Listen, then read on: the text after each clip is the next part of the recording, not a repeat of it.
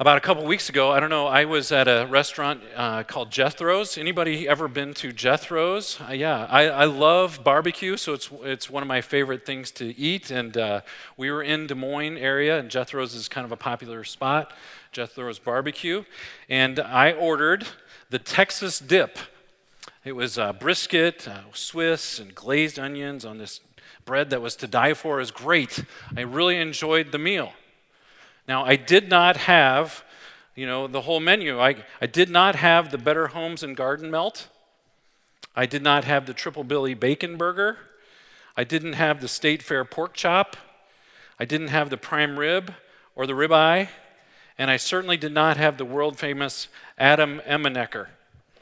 You literally have to sign a waiver if you're going to order that because it's so huge. It's like, I didn't have that. My choice was the Texas dip. And it was great. Now, I could have ordered all of those things, right? And that would have been crazy. I would have been rolling out the door or worse. But in that season, that meal was awesome. Now, life is a lot like that. We have this menu of choices, from what we wear to where we go, to what we eat, how we spend our time. We all make our choices. And obviously, some choices are more important than others. So we're in this graduation season right now. And I have two boys that are graduating, one from college and one from high school. So our high school is asking things like, where am I going to go to school? And what am I going to study? And my college student is saying, whom will I marry? Although he's already made that choice, so he better not be thinking that. But what career will I pursue?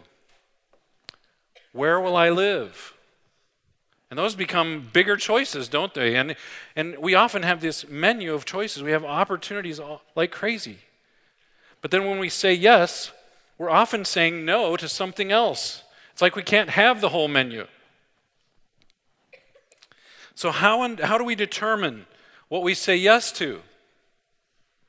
And what would God want for us?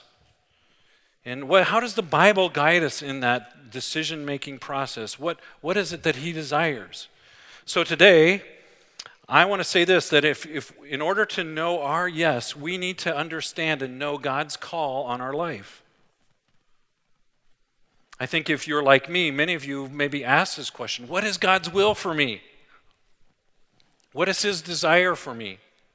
I want to explore like that because I think this is a huge thing. For me in my journey, and some of you know that I grew up going to church. It was like that was part of my life as a child. And I had this basic understanding that God loved me. And I knew that Jesus died on the cross, but I didn't fully kind of embrace all of that. But when I got to be in adulthood, I heard something different, that God not only wanted me to know Him, he was inviting me into something. He was inviting me into a way of life that He wanted to give me a life that had meaning and purpose. And that was life transforming for me. And that's that idea of this call. He's summoning, He's inviting, He's saying, I want you to come with me. Let's go on this adventure together. So what does that look like? In fact, if I were to define it today, this is how I want to define it today for this talk. What is calling? A calling is a specific vision of how God wants us to use our time, energy, and abilities to serve Him in the world. A specific vision of how God wants us to use our time, energy, and abilities to serve Him in the world. And so you could break that down, and people do often break that down into three broad sort of categories. And the first is this general call. What is that? Well, it's this question, what kind of person do I want to become? And then there's a specific call. What particular assignment that is God inviting me to do or to be a part of? And then it's this idea of the immediate call. How am I paying attention to what is going on right in front of me, right now, right here in the present, with my current tasks and responsibilities? And God's call is all of those things. So how do we understand? What is God's will for me? My guess is if you really thought about it, you would know more than you think you do. I've had people ask me, how do I understand God's call? Well, I would say, I bet you know. 90% of what God's will is for you. Let me just describe it. This is how Jesus describes it in Matthew 22. Teacher, which is the greatest commandment in the law? Jesus replied, love the Lord your God with all your heart and with all your soul and with all your mind. This is the first and greatest commandment, and the second is like it. Love your neighbor as yourself. All the law and the prophets hang on these two commandments. So what is God's will for you? That you love him fully with all that you are, that all that you have, and you learn how to love people, that you be a person, that you become a person that is marked by love. Loving God, loving other people. In fact, Jesus says some interesting things about this. He says, I want you to love in such a way that you love with all of your heart, with all of your soul, and with all of your mind. In other words, that is a first priority. That is my will for you. That is my desire for you. That is what I want for you. I want you to know me, and I want you to love me. What is God's will for your life? What is God's calling in your life? Where does he want you to spend time and energy and your abilities? He wants you to pursue him. Around here we talk about this. We have these 4 strategies. We say, we want you to worship God. I want you to come into places like this where you're expressing praise and worshiping God. And I would even call that you're invited into this sort of conversational relationship with God, not only here, but in your private life, that you are having this ongoing experience of acknowledging God for who he is and what he's done. And we talk about engaging the Bible, that's an opportunity for us to love God. What is God's will for me? Well, he wants me to be a person who is marked by love. First of all, loving him, but then loving my neighbor as myself. And then Jesus says something crazy. He says, all the law and all the prophets hang on these 2 things. In other words, he said, you want to hear a summary of the Bible? It's to love God and to love other people. That's it. Now think about this just for a second. We've all maybe heard about the 10 commandments, or you know what those 10 commandments are. One way of thinking about them is actually to divide them in these 2 categories. What does it mean to love God? And what does it mean to love other people? The first 4, really, the first one is, hey, don't have any other gods before me. In other words, I'm not on the menu. I get to have a little God over here, and today I'm going to choose a little God over there, that kind of thing. No, I own the restaurant. God's not going to have anything else come before him. He's jealous about that. Don't have any other gods before me. The second is, don't create things that might replace me, like money and power and all these things. Don't allow that to replace, or even graven images to replace me. And then the third one is, don't take my name in vain.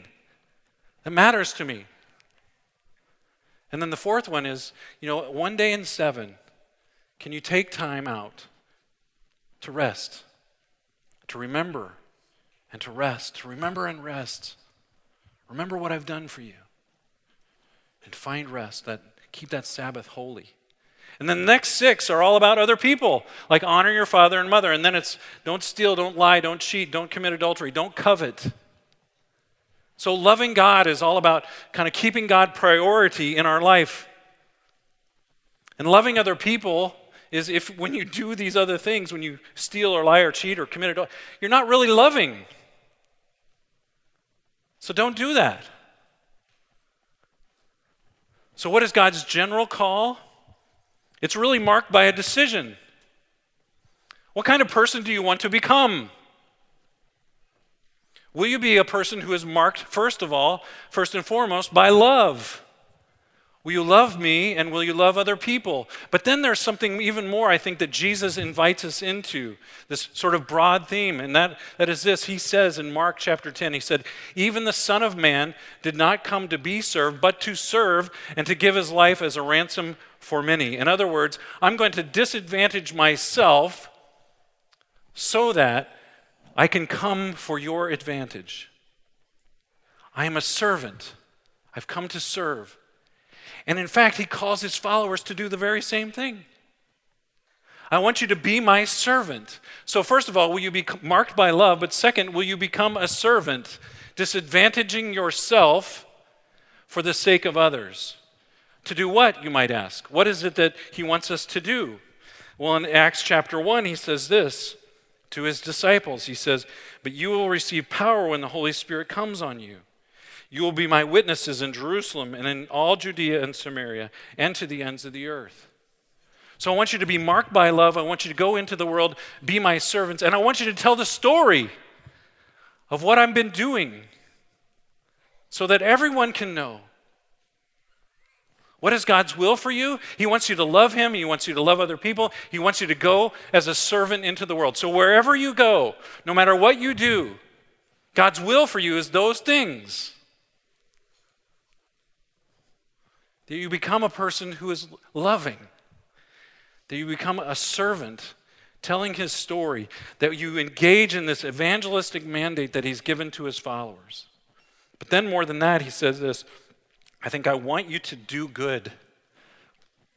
You go as a servant to do good. In Matthew chapter 5, in the Sermon on the Mount, Jesus said these words, "You are the salt of the earth, but if the salt loses its saltiness, how can it be made salty again? It is no longer good for anything except to be thrown out and trampled underfoot. You are the light of the world. A town built on a hill cannot be hidden, neither do people light a lamp and put it under a bowl. Instead, they put it on its stand, and it gives light to everyone in the house. In the same way, let your light shine before others, that they may see your good deeds and glorify your Father in heaven." I want you to do good. I want you to be salt and light.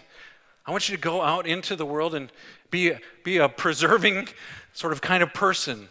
I want you to shine light where there's darkness. Where there's darkness, it's not okay. So go and be that kind of person.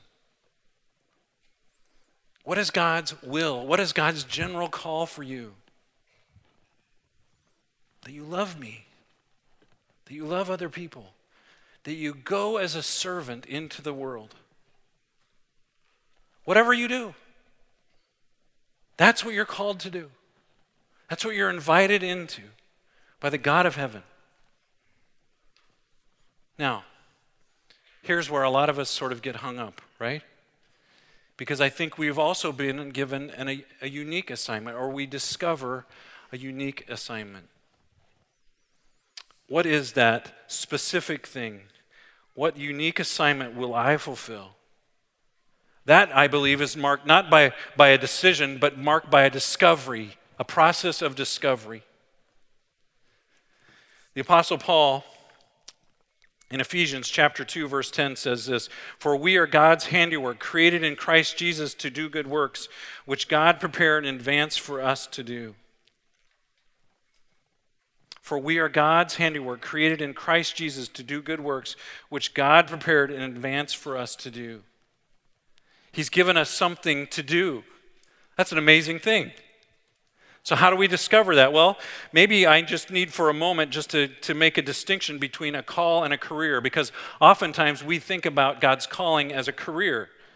Well, I don't think they're quite the same thing, although I think there are lots of overlap, or the potential for overlap. So what is a career? A career is a particular line of work one does to earn an income. But what's a calling? A specific vision of how God wants us to use our time, energy, and abilities to serve him in the world. So wherever I'm going as a person who is marked by love and marked as a servant of Jesus. Loving God, loving other people, going as a servant. But there is something specific. So, being a farmer is a career. But caring for God's creation and the land and producing quality food for the world, that's a calling. Selling insurance is a career, the success of which is determined by the number and size of policies sold. But helping people become good stewards of their resources, that's a calling. Managing a sports store is a career. Challenging people to use their leisure time to find refreshment and renewal is a calling. Teaching social studies at a junior high is a career, and thank the Lord for those people, right? That's a career. But providing instruction, support, and guidance to adolescents going through a difficult passage in life, that's a calling. Functioning as a secretary is a career. Organizing an office so that details are handled efficiently, but never at the expense of people, that's a calling. So what is it, the unique assignment that you will fulfill? Jerry Sitzer, who's written an amazing book called The Will of God as a Way of Life, writes, a career causes people to think of income, power, position, and prestige. A calling inspires people to consider human need, moral absolutes, and the welfare of society. And then he goes on to say, a calling is, quote, a way of seeing the world with the eyes of the heart. What moves you?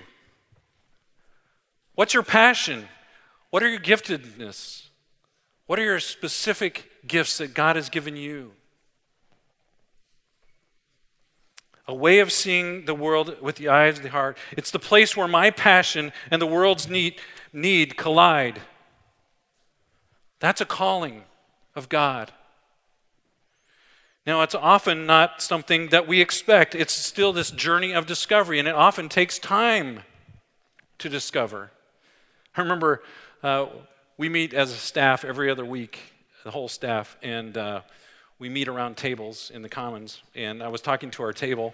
There's about 8 of us around the table. I said, how many of you expected to be on staff with Orchard? You know, like, yeah, I kind of knew that this is what I wanted to do. Not a single one. You know, it was interesting. We're having this conversation. I said, so how did you come to be here? Well, how are you sitting here on staff with us today? And almost all of them said, well, it began with this idea, I just love Jesus. I just wanted to serve, and I wanted to find a place where I could do that. And I got involved with some kids, or I got involved in student ministry, or something like that. And then things would happen, and then all of a sudden I was being asked, hey, would you like to do this and get paid for it? They're like, yeah.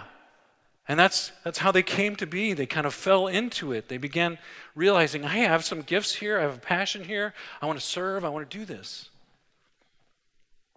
So if our general call is, first of all, what kind of person am I going to be? In other words, what am I going to do? I'm going to be a kind of person who loves God and loves other people. I'm going to be the kind of person who goes as a servant into the world, disadvantaging myself for the sake of others. Then I think God gives us incredible freedom to determine what it is, that specific thing that He has called you to do.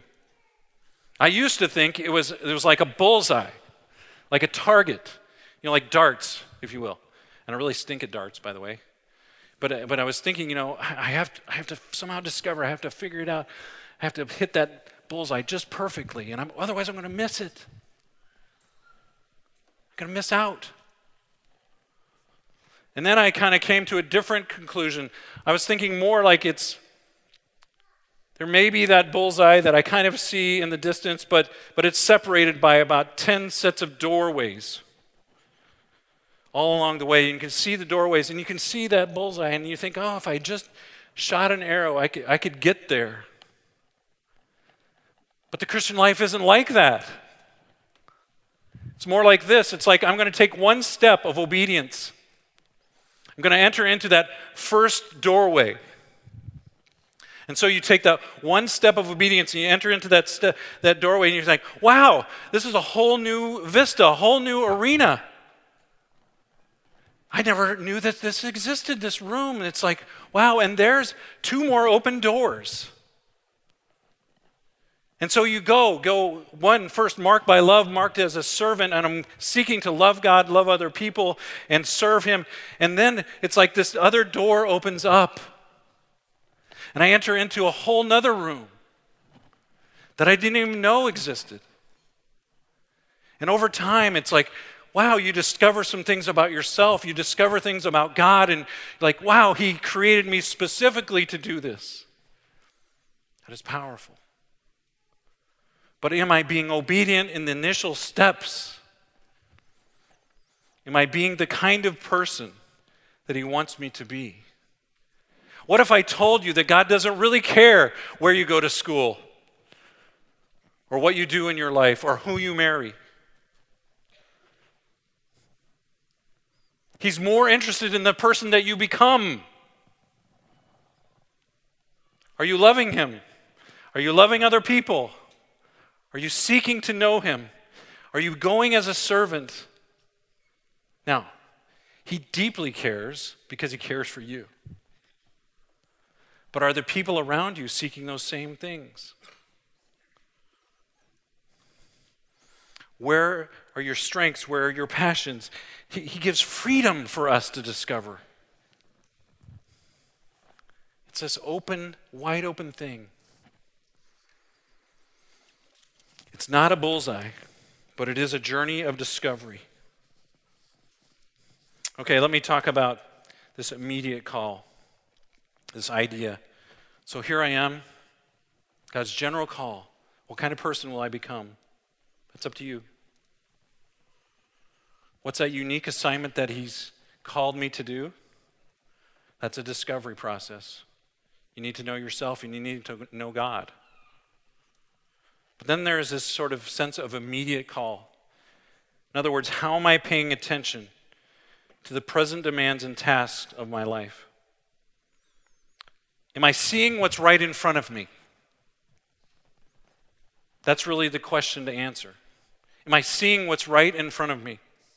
How many of you have ever heard of Jeremiah 29:11, this verse? It says, "For I know the plans I have for you, declares the Lord, plans to prosper you and not to harm you, plans to give you hope and a future." Anybody ever heard that? You know, it's okay if you haven't. It's a fairly popular verse, especially this time of year. You know, it goes out to a lot of graduates. Like, "For I know the plans I have for you, declares the Lord, plans to prosper you, not to harm you, plans to give you hope and a future." Now, I think it's a great verse, don't get me wrong, but it's one of the misquoted verses of the Bible. Why? Because it's usually ripped out of context and misunderstood. So if you were to put it into context, I think there's a much deeper meaning that's going on here. Here, let me tell you what the context is. God's people, whom Jeremiah has been warning over and over again, have been ripped from their homes. They're taken as slaves into Babylon, from Jerusalem to Babylon. So they have lost everything. They've lost their homes, their livelihoods. Many of them have lost family members, and now they are slaves. They're refugees. They've lost it all. Their circumstances are terrible. And you know what God says to them? Now, this is the Steinhook translation, okay? He says, "Suck it up." It's very harsh. He says, "Build houses, settle down, plant gardens, and eat what they produce. Marry, have sons and daughters. Find wives for your sons and give your daughters in marriage, so that they too may have sons and daughters. Increase in number there, do not decrease. Also seek the peace and prosperity of the city to which I have carried you into exile." In other words, I want you to bloom where you're planted. I want you to pay attention to what's happening right in front of you. Don't always think that the grass is greener over there. Don't always think that I've got some grand plans for you. This is your plan. This is my plan. Bloom right here, right now. Take care of those things that are right in front of you. You know, 44 years ago, my mother-in-law came down with an illness. Some of you know this story, but she lost feeling in her hands, and then suddenly she couldn't walk. They didn't know what was going on. They rushed her to Iowa City. She was completely paralyzed from the neck down and kept alive in an iron lung for about 90 days. In that moment, it's like, what are we going to do? Now, what do you do with that if you're her husband? Little did he know that his life calling would be simply to care for his wife. His primary calling in his life became in that moment to care for his wife. And for 44 years, his primary calling in his life has been to care for his wife. The unique task that God gave him was that, his primary calling. And he would say that to you today. Until I die or I can't anymore, I want to care for her, for Ruth. Now, what does that do for Ruth, the mom? You know what her prayer was? Her prayer was, I hope I can see my child before I die. And then as she started recovering a little bit, it's like, I hope I can see my kids grow up and maybe graduate from high school. And then her prayer became, you know what? It would be wonderful to see them get married and maybe even have kids. And now she's seeing great grandkids. It's amazing. But what is her calling in her life? You know what it is? To stay alive. And to love her kids and her grandkids and her great-grandkids the best she can. Because every day is hell on earth. It's hard. And she inspires people. That's her calling. Because she's courageous. Who would have guessed it? Am I paying attention to the things right around me, in front of me? What is God calling you to do? Who are the people right in front of you that He's asked you to pay attention to? God has this amazing capacity to take the mundane and the little ordinary things of life and make them something extraordinary. Mother Teresa had this quote. She said, nobody can do great things for God. You can only do small acts with great love. Small acts with great love.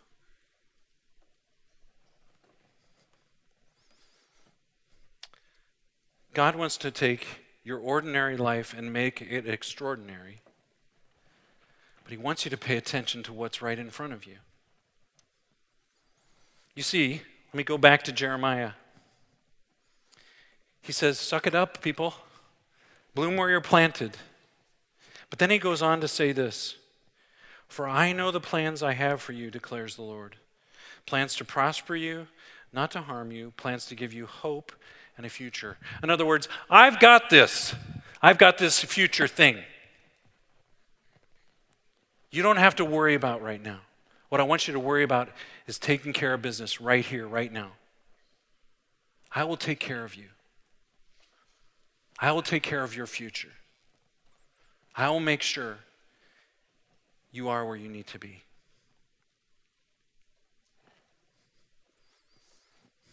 You know what, friends? We can't live this kind of life apart from God. We can't live it. I'm convinced. And He invites us in. He said, I want you to go on an adventure with me. I want you to be in relationship with me. I want you to trust me. Let's close in prayer. I want to say a prayer that was written almost 2,000 years ago. It's written by St. Augustine. Listen to the words. I think they're powerful. I hope that you can hear them and they'll rest on you this morning. Let's pray. O Lord, to be turned from you is to fall. To be turned to you is to rise. And to stand in you is to abide forever.